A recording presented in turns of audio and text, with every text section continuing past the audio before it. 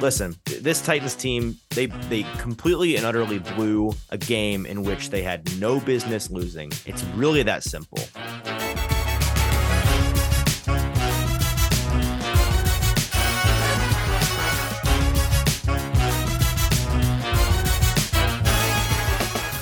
Welcome to the Hot Read Podcast. I'm your host, Easton Freeze, Director of Published Content here at Broadway Sports Media. We are also brought to you by the 440 Podcast Network. I am joined, as always, by producer JT. JT, what's going on? How's it going? It is Sunday night, and it's going fine for me. However, it's not going well for Titans fans because, well, they lost to the Giants in week one, and it's not great. It's really not great for the team. It was an embarrassing loss, to be sure. There were a handful of embarrassing losses today, as well as a handful of massive, complete and utter choke jobs, which also the Titans fall into that category as well. Let's start with there's so much to get into here at the beginning of the show, and we've got a handful of segments for you today. We're going to talk a good bit about the game, and I'm going to talk about some things I have to say regarding the game. But after that, we're going to get into the news with JT, as always, as well as look back at our best bets, which is maybe the sole bright spot in my day today, but we'll get into that later. We're going to get into a Overreaction Monday segment, which I'm really excited for, because this is every Monday in the NFL schedule is an Overreaction Monday, but this is the Overreaction Monday. Because week one, when you only have one game of sample size, everyone loses their mind, especially because week one is so quirky and is oftentimes a liar, which we'll talk more about later. So we've got a handful of things to talk about today, and I'm excited about that. First, let's talk about this Titans loss, and let's start with the positives that Titans fans can take out of this. There are a handful of positives to take from this game, and I wrote about a number of them at BroadwaySportsMedia.com. So if you want to go check out my winners and losers from the Titans 21-20 loss to the New York Giants article on BroadwaySportsMedia.com, go and check it out. I've got 3 winners and 3 losers from the game that I think you'll find interesting. But the main positive that I keep coming back to is it is in fact true that week one is a liar. In the NFL, this is known to be the case. Week one is always among the strangest weeks of the entire NFL schedule. Teams win that end up being horrible. Teams lose that end up being number 1 seeds. The Titans last year, for example. And so, the Bills last year, for example, the Packers last year, for example, actually, now that I say it, both 1 seeds last year lost in week one, got blown out in week one. So that's something to hold on to if you're a Titans fan. The fact that in week one, things aren't as they seem usually. Now, that being said, this Titans game wasn't it wasn't that big of a mirage, in my opinion. What we saw from the Titans wasn't really that out of character. There was one element of their game that was very out of character, and we'll touch on that in a moment. But generally speaking, the Titans team that we saw today was a lot like the Titans team we were used to seeing at the end of last year. An elite defense with an above average offense that goes in and out of hot and cold streaks within the course of a game that oftentimes mean the game for them. And that's what we saw today. The Titans started the game fantastic. Everything was going perfectly for them. I tweeted out as much. I tweeted out sometime in the second quarter that I was thinking about doing a winners and losers article after the game, but so far the Titans had only provided me half of the article, and it was the winner side of the article. I had written in my notebook that I'm sitting here looking at all of the winning possible categories to talk about in my article and had no losers. And then from that point on, I wrote down 5 or 6 losers in a row because the Titans precipitously fell apart, and things went downhill and never turned around all the way until the clock hit 000. I guess the Titans clearly heard my cry for balanced content, and oh boy, did they deliver in a big way, because I got plenty of content to cover in my winners and losers article. More losers than winners that I went off on in here, but Well, actually, before we get into more losers, JT, I have to say things could be worse if you're a Titans fan. You could have lost today, and your starting quarterback could need hand surgery, and your starting left tackle could have a high ankle sprain, causing him to miss 4 to 6 weeks. In other words, you could be a Dallas Cowboys fan, which is brutal for them. And I would feel bad for any other fan base if this had happened to them in week 1. But for the Cowboys, I just can't bring myself to feel bad at all. I'm not going to gloat because I don't want anybody to get hurt. Obviously, I don't wish that on anybody. I prefer NFL players to all be good, especially the good ones that are fun to watch, or prefer to be healthy, especially the good ones that we like to watch. But for the Cowboys to already be falling apart, better luck next year. So with the Titans, yeah, let's get into the handful of positive things. The first positive has to be the pass rush, right? The pass rush picked up pretty much right where it left off in 2021. They had 5 total sacks on the evening, as well as 8 QB hits as a team. So the front 4 was disruptive, as we know them to be. Perhaps the most promising individual performance came from second-year outside linebacker Rashad Weaver, who got to work trying to fill the large shoes of Harold Landry as a starter. Weaver was in the backfield pretty much all afternoon, getting 2 sacks of his own, 2 tackles for loss, and 2 quarterback hits. If he can keep up that kind of production for, the majority of the year, if he can end up being 75, 80% of what Landry was, Tennessee's front 4 will be just fine without Harold Landry this year in terms of pass rush. That's assuming, of course, that Bud Dupree takes the reins as the dominant outside linebacker on the team. Against the Giants today, he had a pretty solid outing: 1 sack, 1 tackle for loss, and 1 quarterback hit. So he had more of an impact on the game than his stats would indicate, just based on the eye test from what I remember from the game. And then, of course, Jeffrey Simmons had, to nobody's surprise, pretty good day, terrorizing Daniel Jones with 2 sacks and 2 tackles for loss, and 2 quarterback hits as well. Another positive is Kyle Phillips and Treylon Burks. The Titans rookie duo at wide receiver looked really good on Sunday afternoon. It was, I think, the most encouraging element of the Titans offense. They were Ryan Tannehill's favorite target in the game. They had 9 and 5 targets respectively.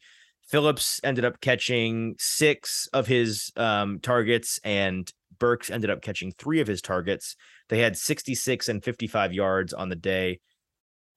Kyle Phillips was really kind of Ryan Tannehill's security blanket, especially in that final drive. He hit Phillips multiple times to get down the field and to get into field goal range, which ultimately didn't end up working out for them. But Kyle Phillips was really great all day, outside of obviously a muffed punt that gave the Giants really a fantastic field position that ended up not mattering because Amani Hooker bailed Phillips out with an interception in the end zone. So luckily the Giants didn't capitalize and turn that into points. But that was his sole mistake on the day, which was a bad rookie mistake. He can't be doing that, obviously.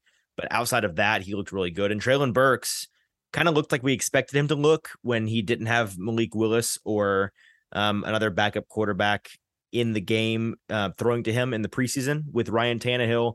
Ryan hits those crossing routes across the middle where we saw him get open a number of times.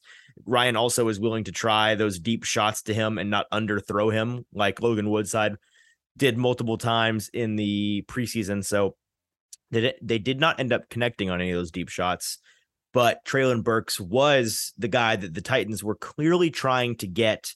They were trying to lengthen the field with him. He was their deep threat this evening, in their eyes at least. And although they didn't connect on anything, they tried it a couple of times. They were trying to stretch the field with him, and they see him as a guy whose skill set is complementary to stretching the field in that way.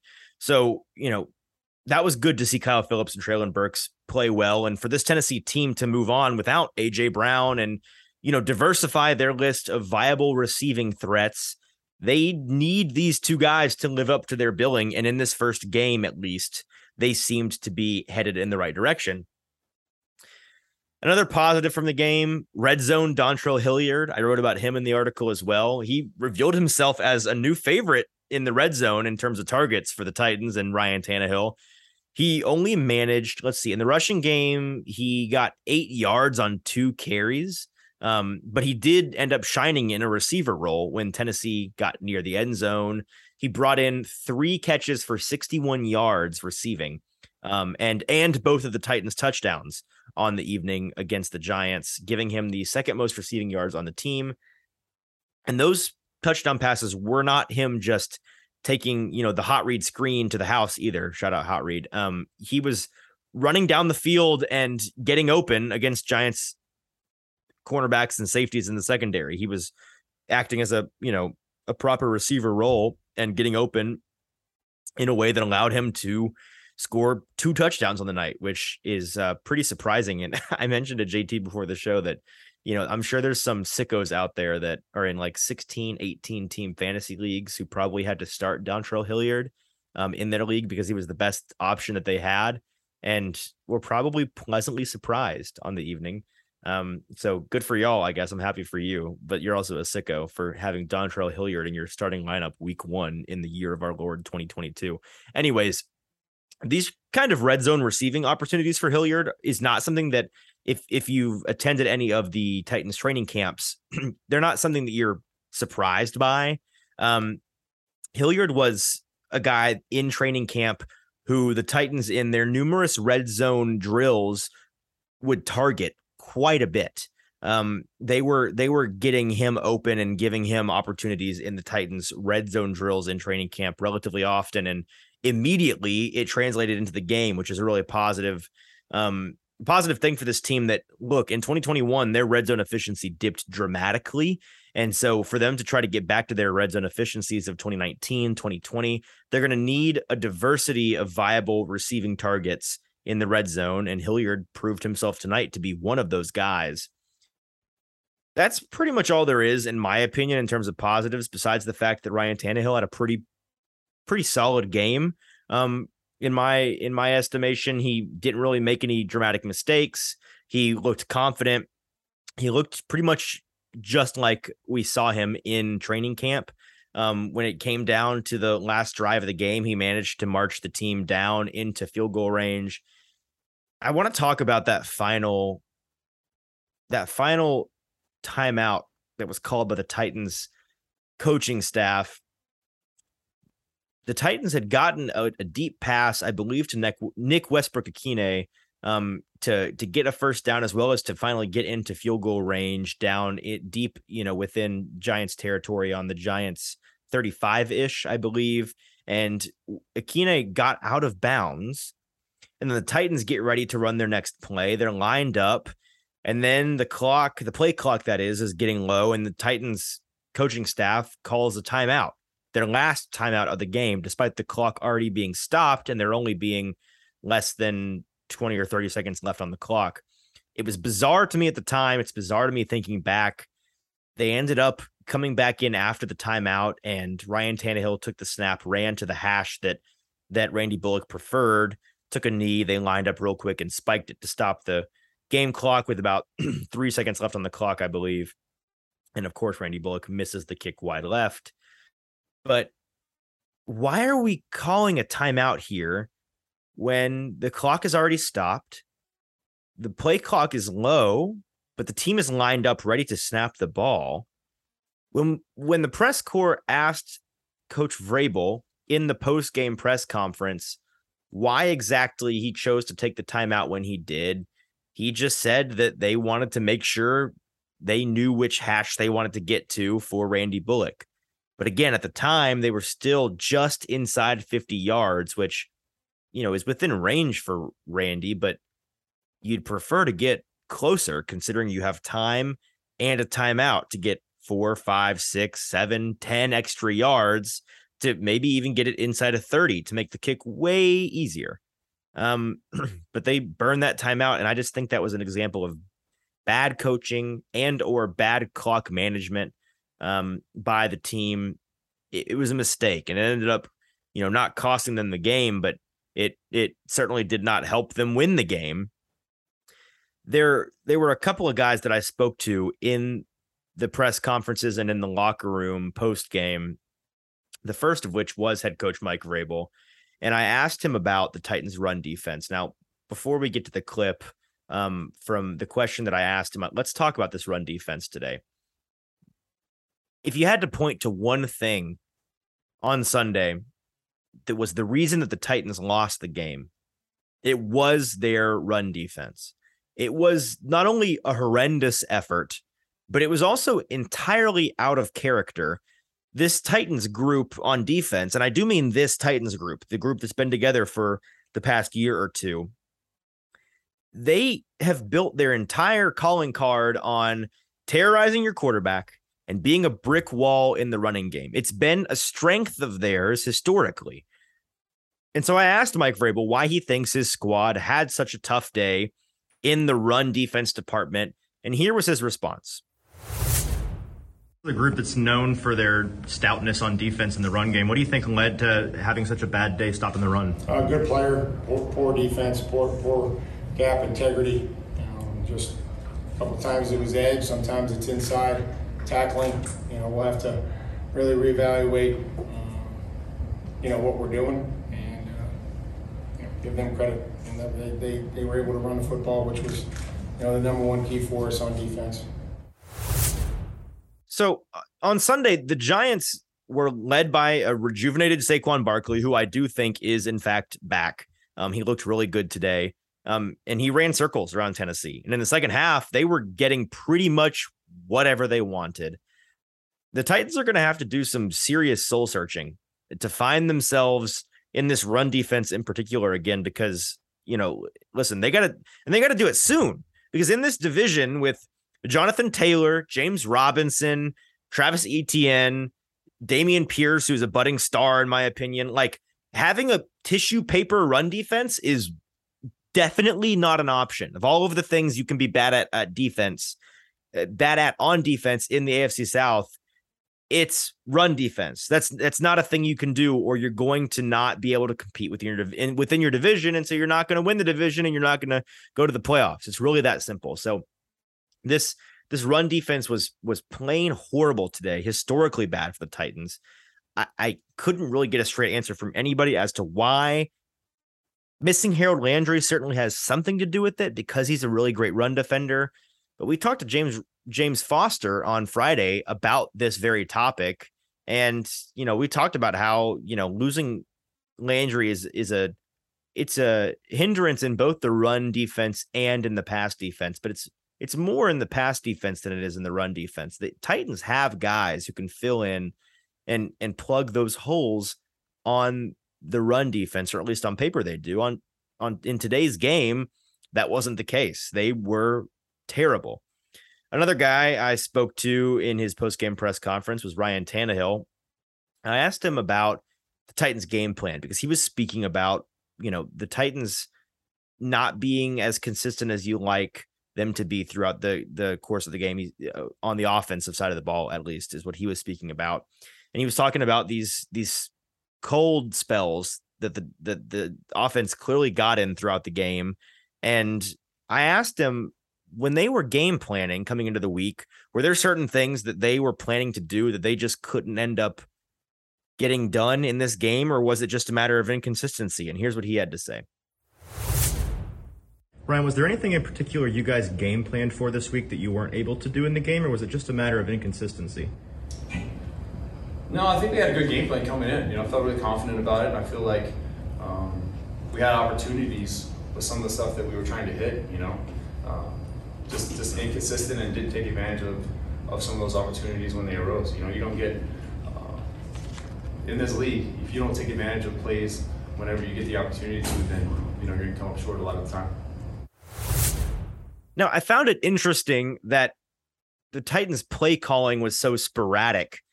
It almost resembled the play calling that you'd expect in a preseason game to me, because on different drives, the approach seemed to be entirely different. And obviously, they're not going to try the same thing over and over and over again. It's going to change. But there was a moment in the game where this stood out to me most.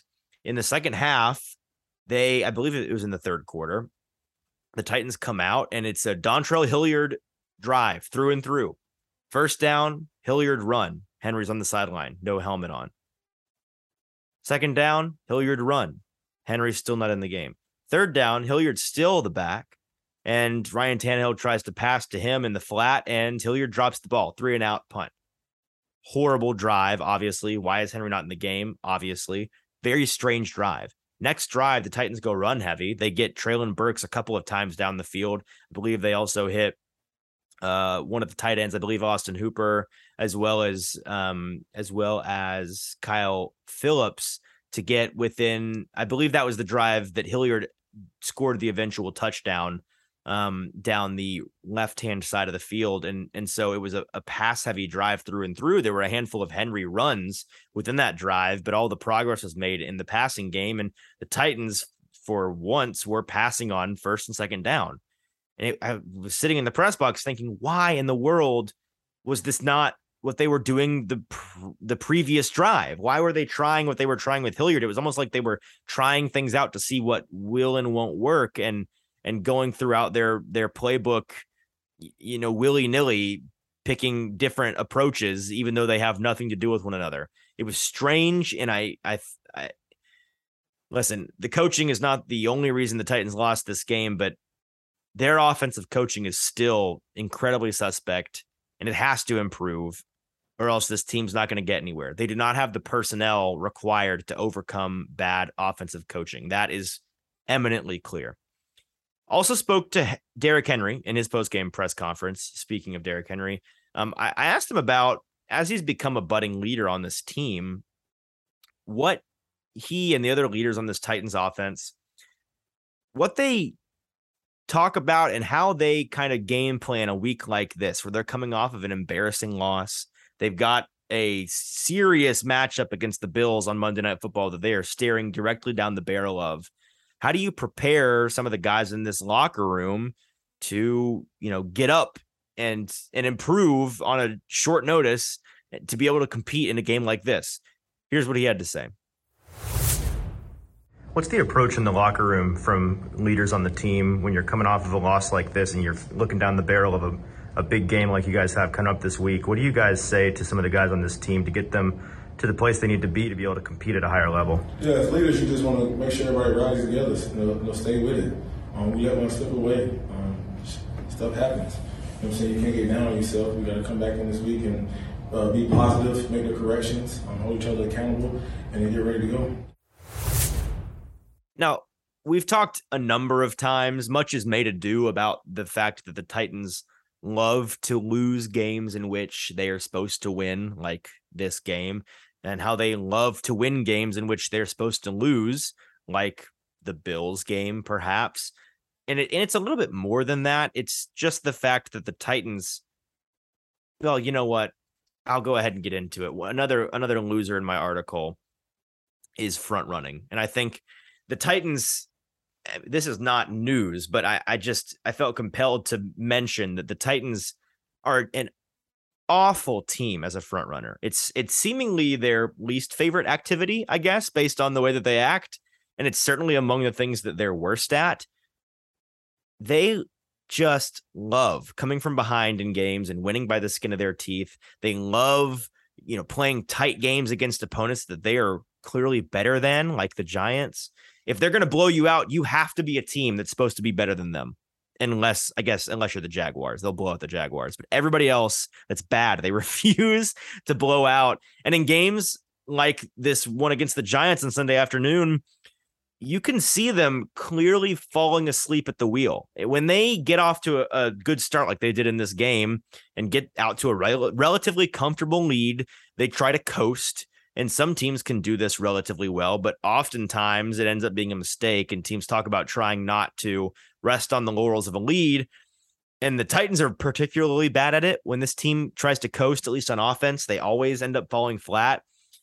Listen, in order to be a great team, you have to be able to handle yourself in these kinds of situations. And the Titans plainly have not figured that out yet. Until they do, they're going to continue to lose to these inferior opponents. That's just factual. Now, it may mean that they manage to win against opponents like the Bills next week. And I think it's interesting that the Bills they came out as a 9.5-point favorite in Vegas. This is exactly the kind of game that the Titans love to win for some reason. Do I think they're going to win? Absolutely not. No, I don't. But I also thought the same thing about last year when the Titans played the Bills, and the year before that when the Titans played the Bills. And guess what? They handled the Bills decisively in both games. So is it possible that they win given this team? Absolutely. Do I think that they're going to give the Bills a run for their money? Absolutely. Do I think that Vegas at 9.5-point favorites is taking this, this local knowledge into consideration? Absolutely not. And that's why at 9.5, I will be betting the Titans, but we'll talk more about that in the best bet segment on Friday, I guess. The last segment, or the last soundbite that I got from Titans players tonight was from Kevin Byard. I spoke to him in the locker room, asked him about what his keys to the game coming up against the Bills on Monday night would be. Just how you approach, again, as a leader of this team, how do you approach figuring out what this team can do within 1 week of preparation to get better in a hurry? And what are the things they have to do differently than they did today in order to compete against a much better team? And here was his answer. Hey, Kevin, like you said, focus shifts to Monday now. Big game against a really good team. What are some of the things that you guys are going to be focusing on, you think, most this week to be prepared to play a better game against a better team? Well, first and foremost, it's going to be eliminate the big plays.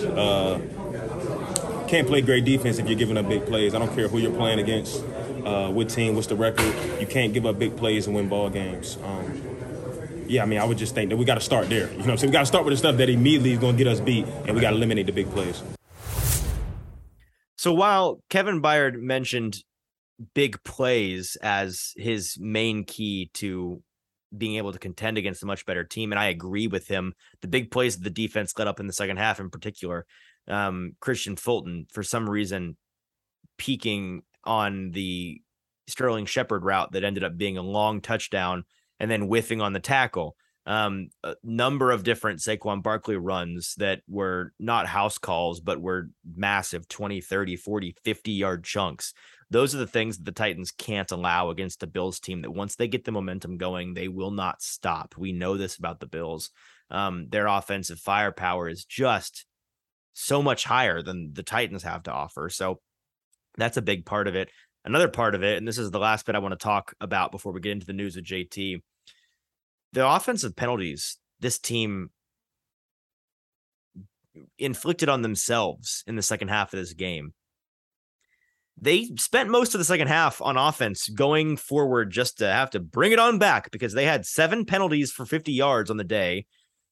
And the vast majority of that came courtesy of the offense in the back half of the game. There were multiple holding calls on the offensive line. Brewer and Lewan. Mostly I forgot. Lewan had a different penalty. Brewer was the main culprit in that regard. They also had a delay of game.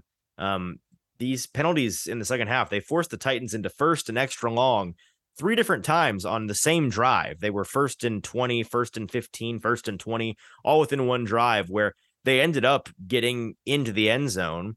But that's something that you can get away with against a team like the Giants. That's the luxury of playing a team like the Giants. You can shoot yourself repeatedly in your own feet, and you can kind of get away with the lack of discipline.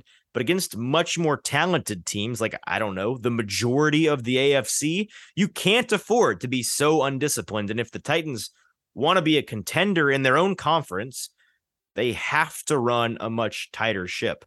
Another one, just to bring the point home here, on the final drive of the game, when the Titans were trying to march down the field and to get a field goal to, they had already snatched defeat from the jaws of victory in this game. They were now trying to snatch victory back by getting a last-second field goal. First play of the drive, veteran left tackle, Taylor Lewan, jumping off sides on the first play. And it backed the team up 5 yards, which they ultimately got down into field goal range. But do you think kicker Randy Bullock would have maybe appreciated those 5 yards shaved off of the distance that he ultimately had to attempt the game winner from? You think a 42-yard field goal kick's a little bit easier than a 47-yard field goal kick? I do. Listen, this Titans team, they completely and utterly blew a game in which they had no business losing. It's really that simple. Bud Dupree earlier this week in his press conferences before the game, he talked about how this Giants team, guys like Saquon Barkley and guys like Daniel Jones, they had something to prove. That we knew that they had something to prove. And that the Titans were focusing on how they didn't want to be the ones that those guys proved it on. Well, at least one of those guys proved it on you today. Plain and simple. Saquon Barkley, 160 yards. Best game he's had in years against any team. First time the Giants have been 1-0 in years, courtesy of your friendly neighborhood Tennessee Titans. You got to wear this one.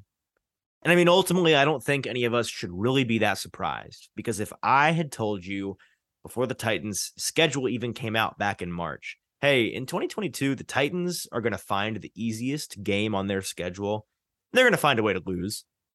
What would you have said? If you're a Titans fan or you know anything about the Titans, you'd have said, yeah, probably. That sounds about right. Yeah. And guess what? The Giants were clearly the easiest game on this Titans schedule, and they found a way to lose.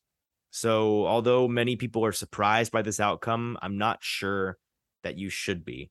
And, you know, we found out at least this half of the Titans' MO from the past couple of years, they're still that Titans. This week, we'll find out if they're the other half of the Titans' MO, competing against teams that on paper they have no business competing against. In the Buffalo Bills on Monday Night Football. Maybe they're still the old Titans, and in that case, they'll be the weirdest 1-1 in the NFL. If they're not, this Titans team is going to be coming back home to host the Raiders in a must-win game, having started 0-2. Let's get to JT with the news.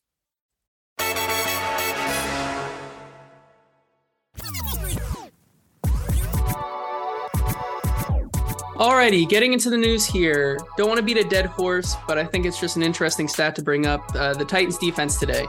They allowed 238 total rushing yards against the Giants today. It's the most the Titans defense has allowed since week 12 of 2018. Just for a little reference, in 2021, the Titans only allowed 100 plus total rushing yards just 3 times. Yep. One thing I think that they need to look into this week, definitely with a team like the Bills coming up, is consistency. Because you could see in that game, it was night and day with the Titans. I mean, the first half, they were very good against the run, and then they kind of just let Saquon explode. Now, the Bills, I mean, they have Devin Singletary, Zach Moss, James Cook, not guys who can even hold a candle to Saquon Barkley. No. But consistency across the board is going to be a big thing going into the week.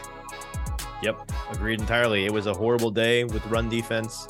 Like you said, a historically bad day, dating all the way back a couple of years.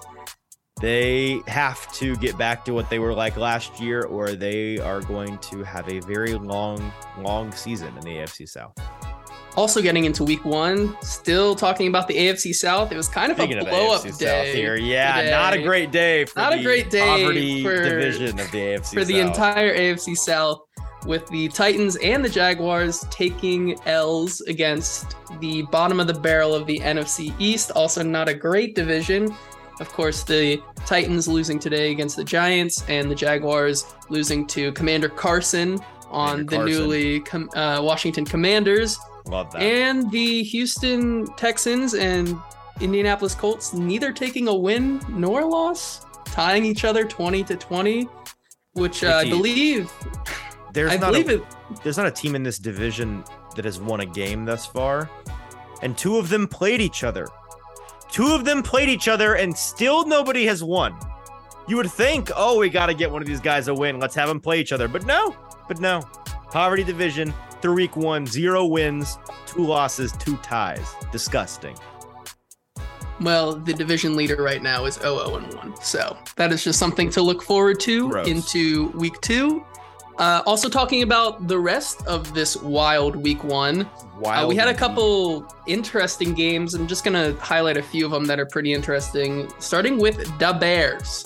The Bears taking a home game against the 49ers and Trey Lance, 19-10 in what was just absolutely... You know they played in a kiddie pool the entire game? They really did. They played in a kiddie pool.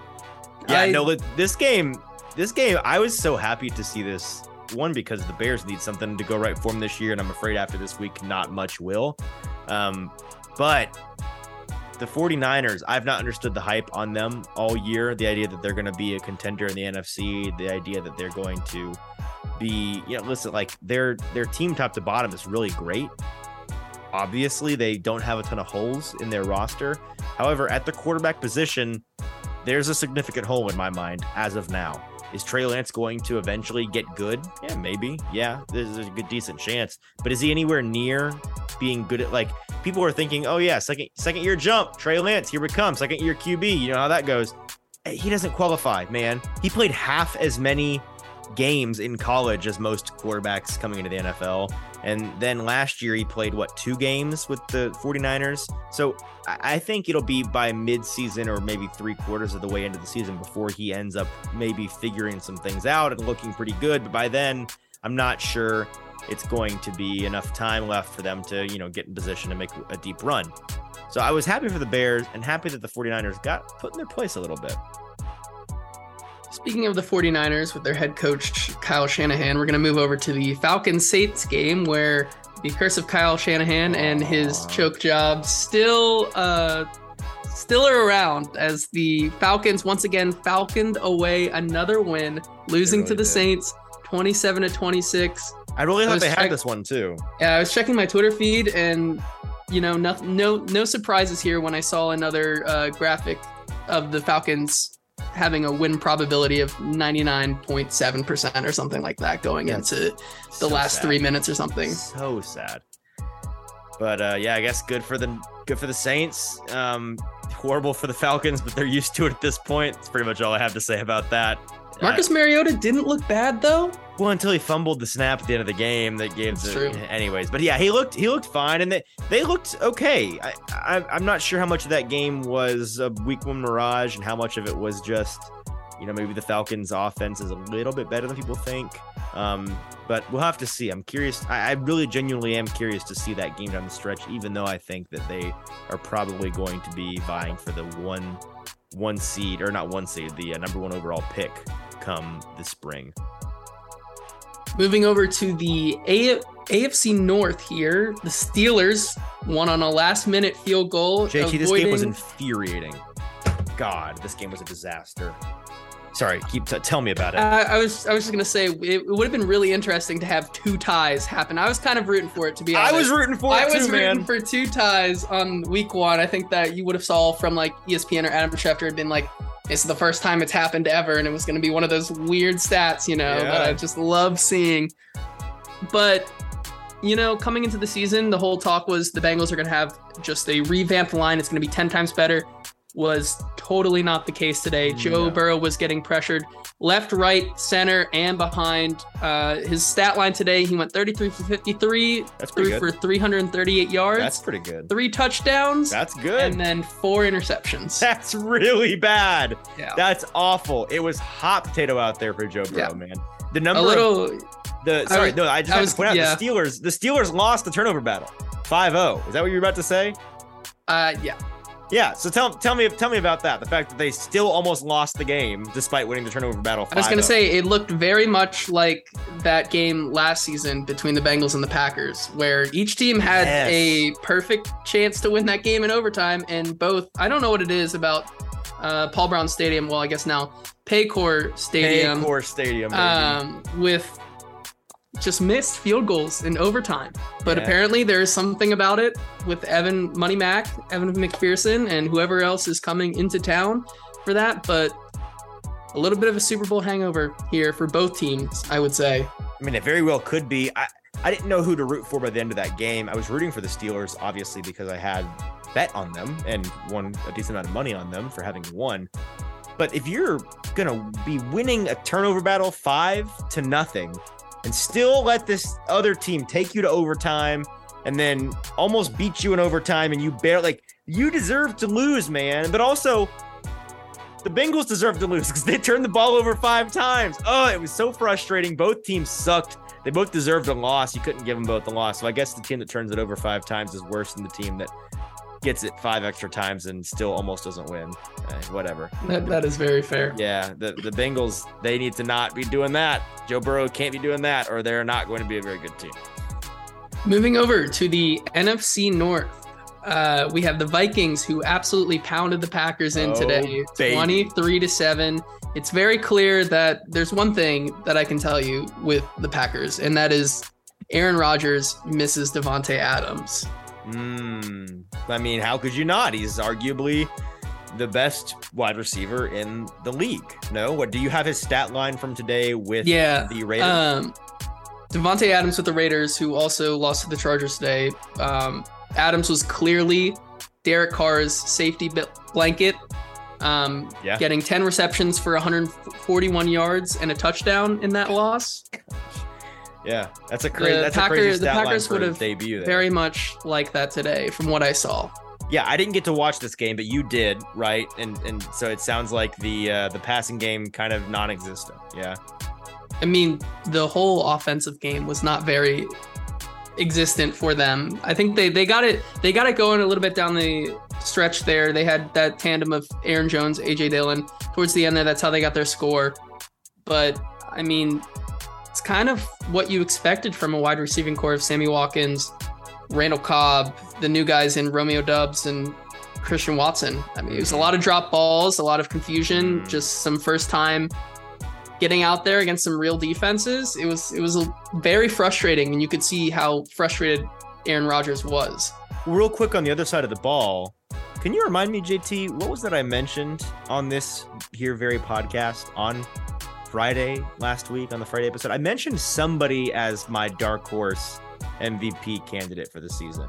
I will say Kirk Cousins is giving Josh Allen a run for his money right now through 1 week for MVP.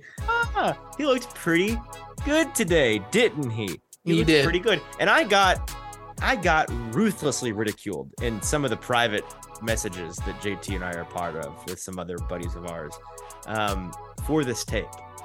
And I need it to publicly be known that if I'm right about this and he's in the MVP race down the stretch, even just in the race, the hell that I'm going to rain down on you fools for ever having doubted me and my wisdom. You will need God's mercy placed upon you to survive it, okay? I just had to throw that out there. But no, the Vikings looked good. I'm happy to have picked them. Speaking of picks, well, you have one more segment or one more thing to mention in the news, and then we can recap the best bets, yeah? Yeah, I was just going to talk about some key injuries from around the league that were kind of surprising. Yeah.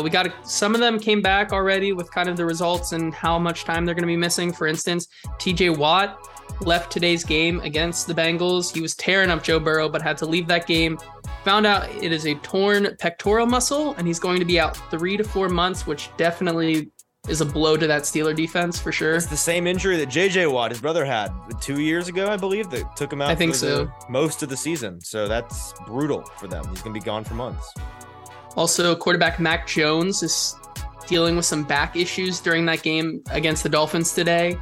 Now, that one's strange. Did he leave the game? I didn't get to watch this game because of the Titans game, obviously. I believe he left for a little bit, but he was able to play through it. Just something kind of to watch here down the stretch here. Sure. Keenan Allen left the game today against the Raiders with a hamstring injury. He did not return to that game. It's going to be interesting to see if he will be able to play this week, assuming because they are on a short week this week. Oh, that's right. They play against the Chiefs. Yep.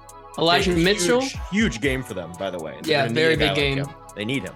Elijah Mitchell also for the 49ers. His injury timetable is kind of up in the air right now. Not a lot of information on him, but he did have to leave today's game against the Bears and did not return. T. Higgins, wide receiver for the Bengals, suffered a concussion, something to watch. And then, of course, the news we got actually right before recording this podcast. Yep. Dak Prescott will have to get surgery on his hand. I don't know exactly what the injury was. It's his throwing hand, yes. Yeah. And he's going to be out a couple weeks. Brutal for the Cowboys. Kind of some brutal injuries across the board here. We had some kind of freak injuries today. Don't love to see that, obviously. Before we get done with the news here, JT, let's recap our best bets here.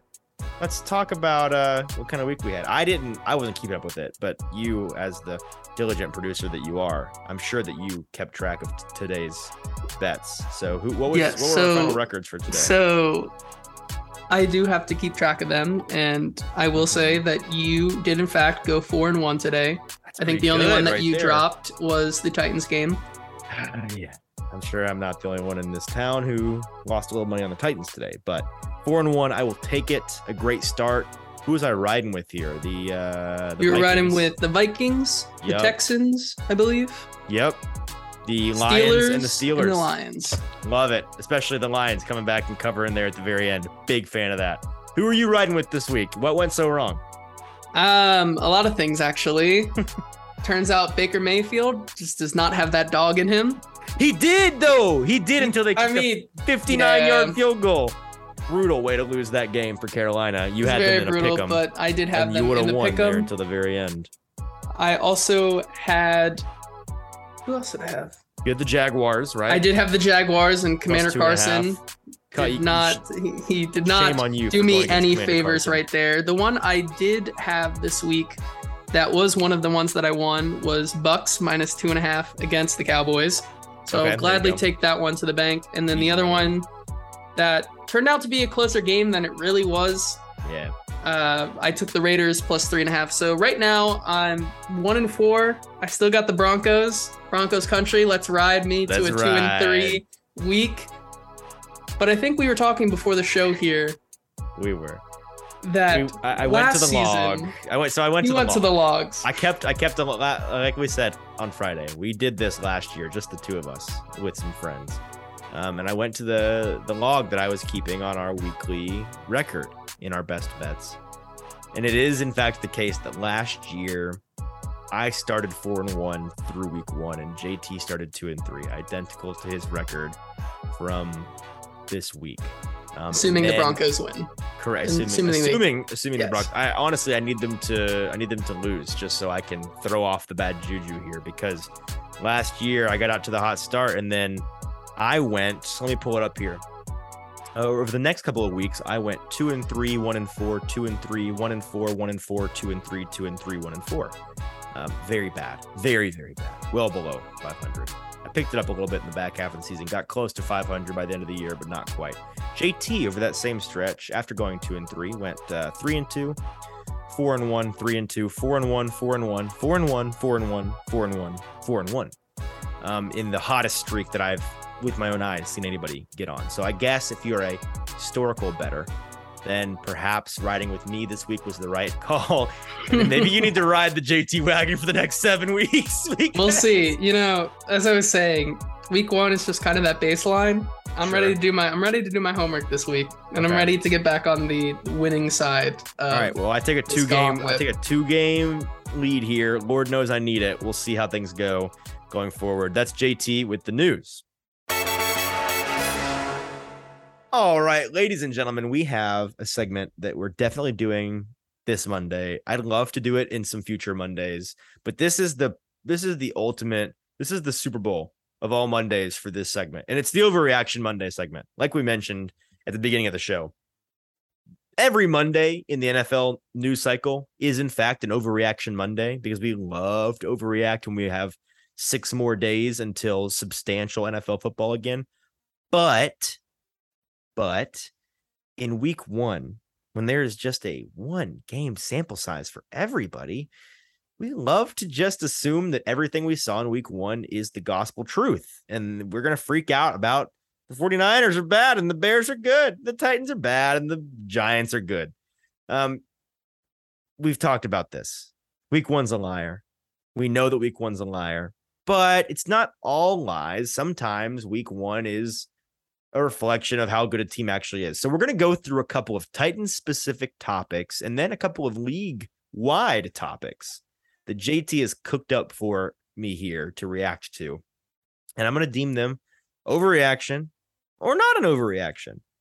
Okay? Easy as that. We're going to go through a couple of these, and I'm excited to get through them. And, you know, if you are listening to this and you disagree with me, tweet at us. Tweet at the show at Hot Read Pod on Twitter. Tweet at JT_Runke. Tweet at Easton Freeze. Tweet at Broadway Sports or Broadway TN. Tweet at us about how you disagree and what you think the correct take is. But I'm going to in fact give you all the correct answers here, so you can tell me why what you think is wrong. Anyways, JT, give me the first Titans specific take for our Overreaction Monday. Yeah, let's get into one that we've talked about a lot on this podcast today. We're going to start off with the Titans run defense here. Going forward with this 1 week sample size, are they a bottom 15 run defense in the league? No, they are not. That's an overreaction, and here's why. The Titans run defense, like I said, has been among the best in the NFL in the past couple of years.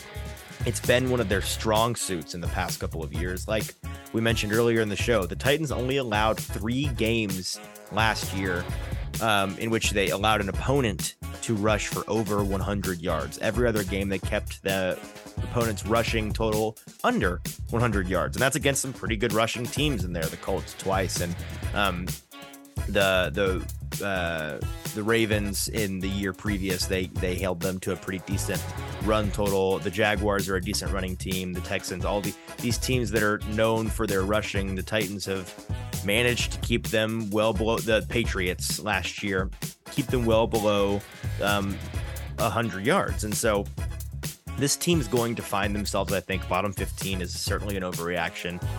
Without Harold Landry, is there a chance that the run defense isn't as good? Yes.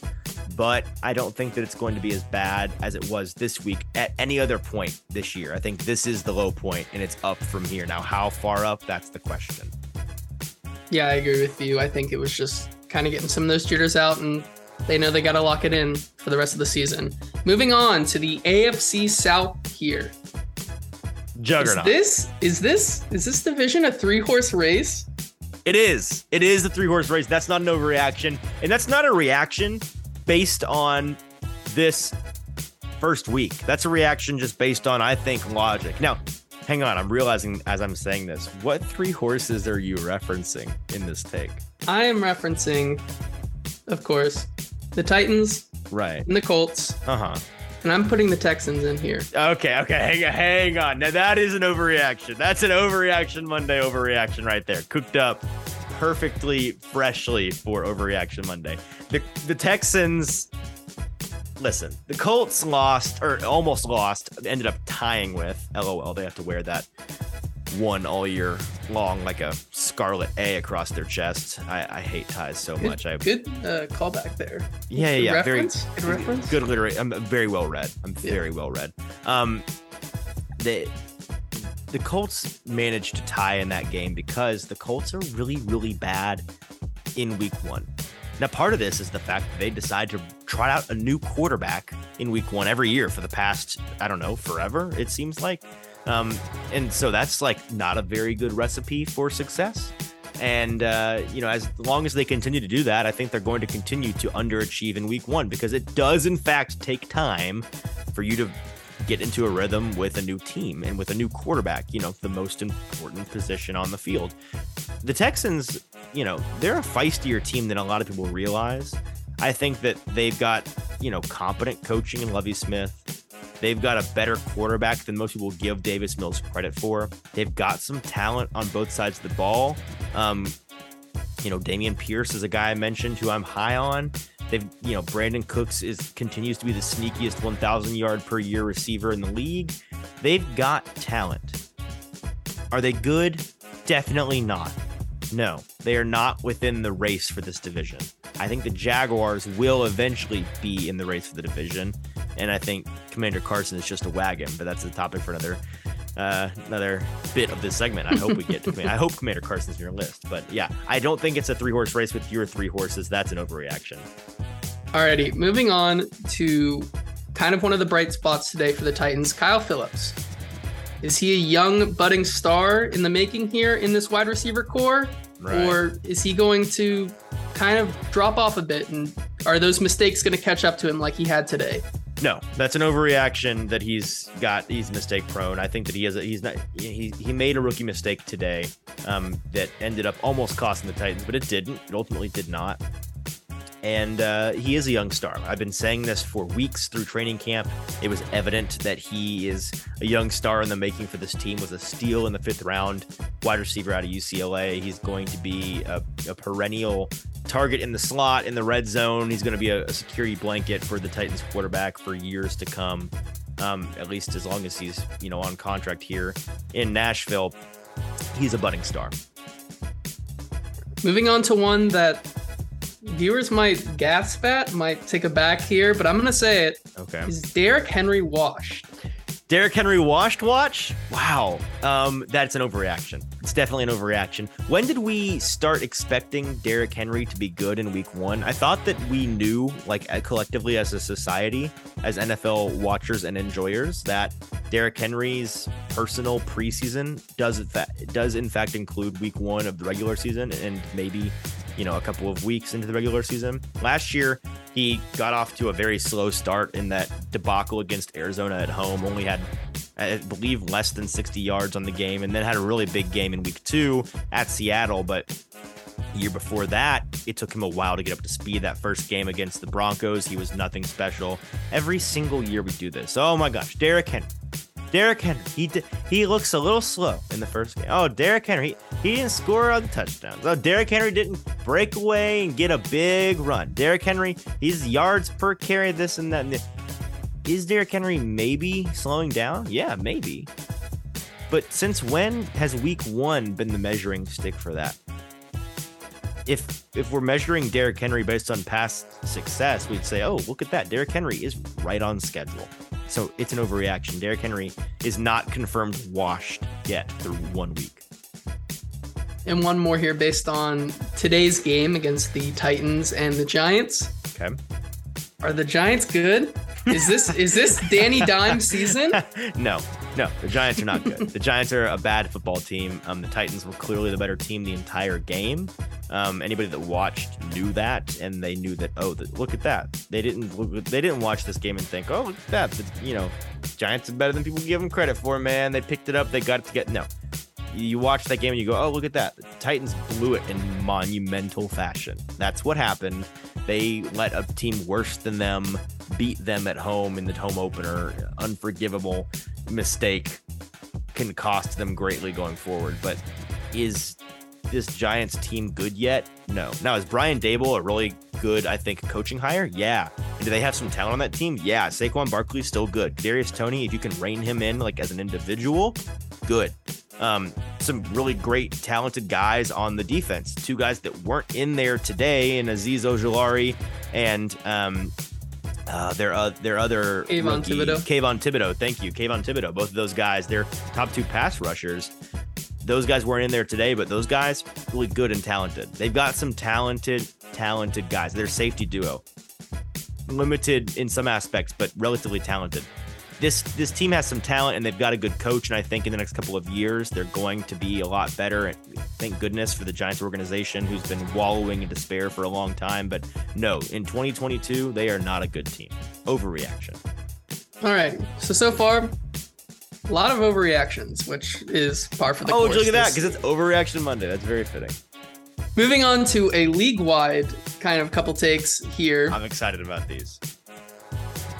We had the Rams get absolutely blown out by the Bills. Disgusting game. Worst game of the week, actually. Worst game of the week. Can confirm. We had the 49ers go into Soldier Field and get beat.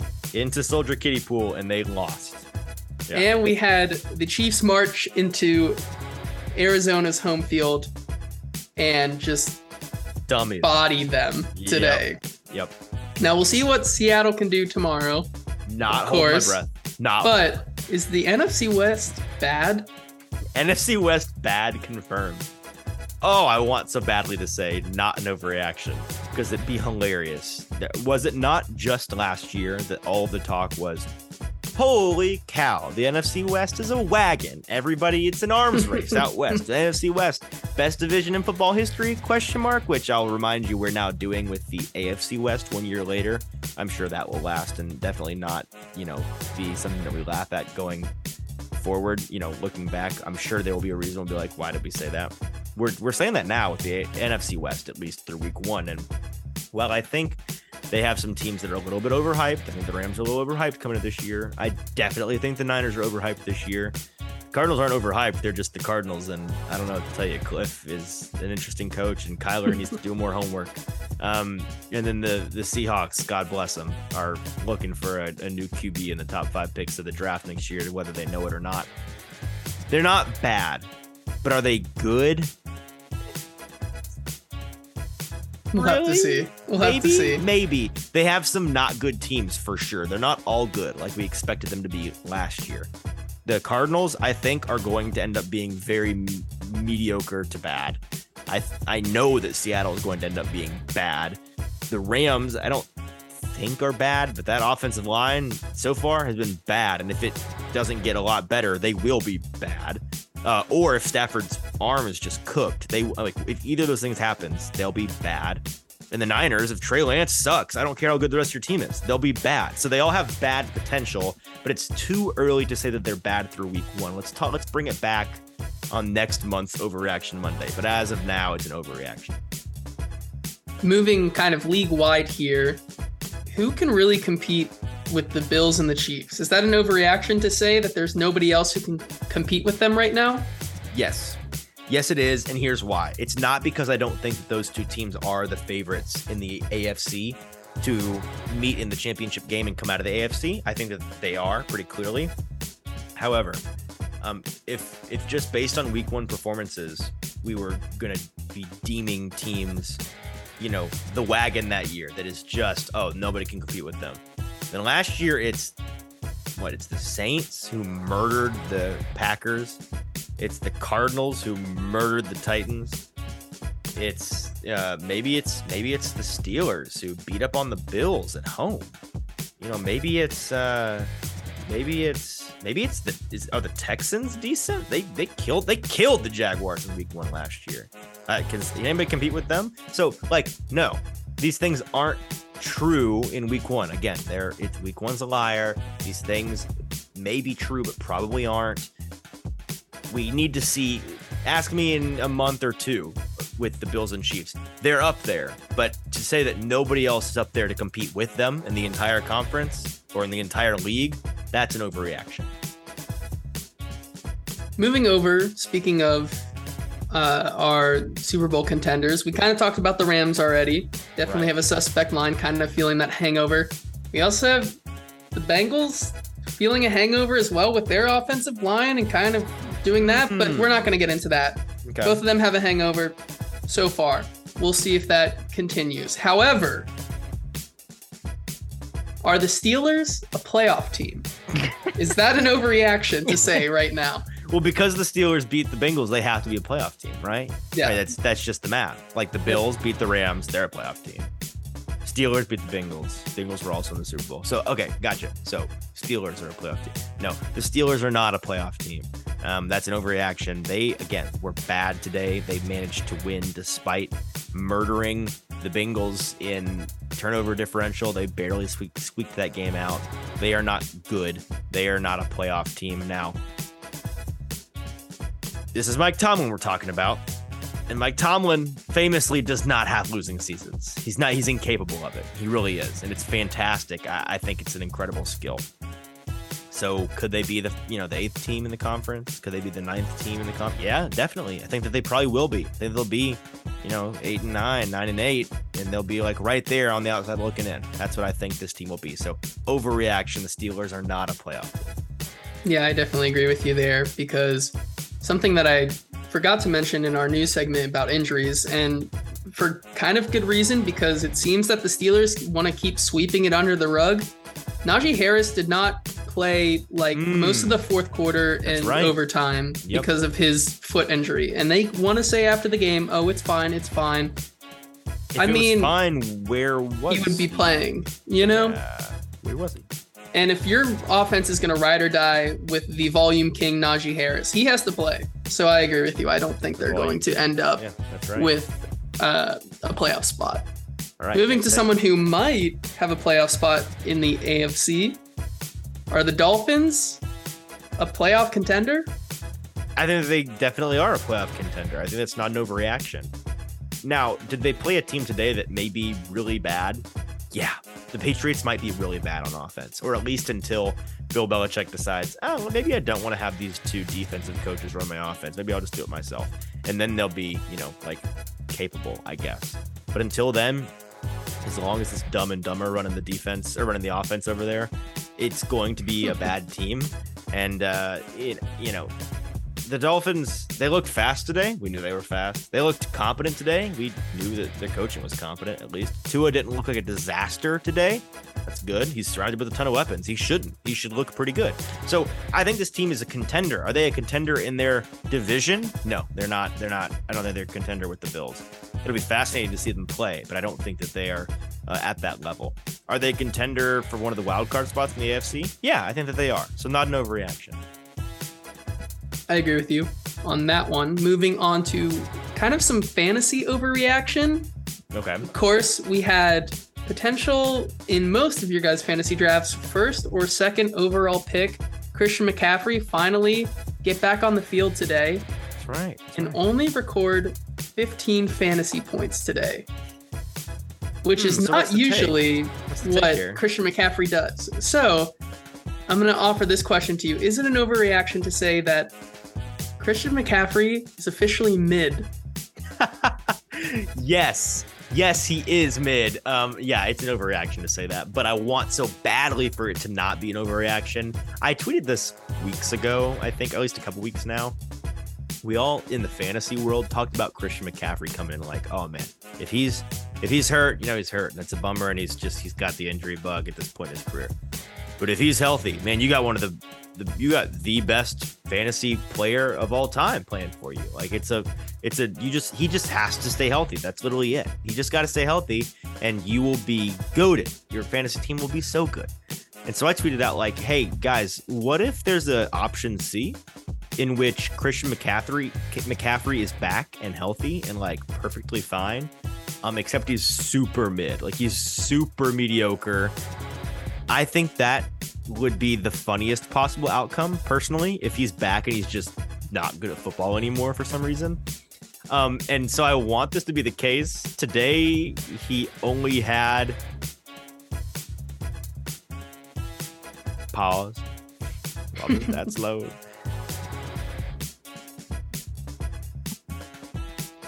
Where's the fucking record? Hold on, I got it here.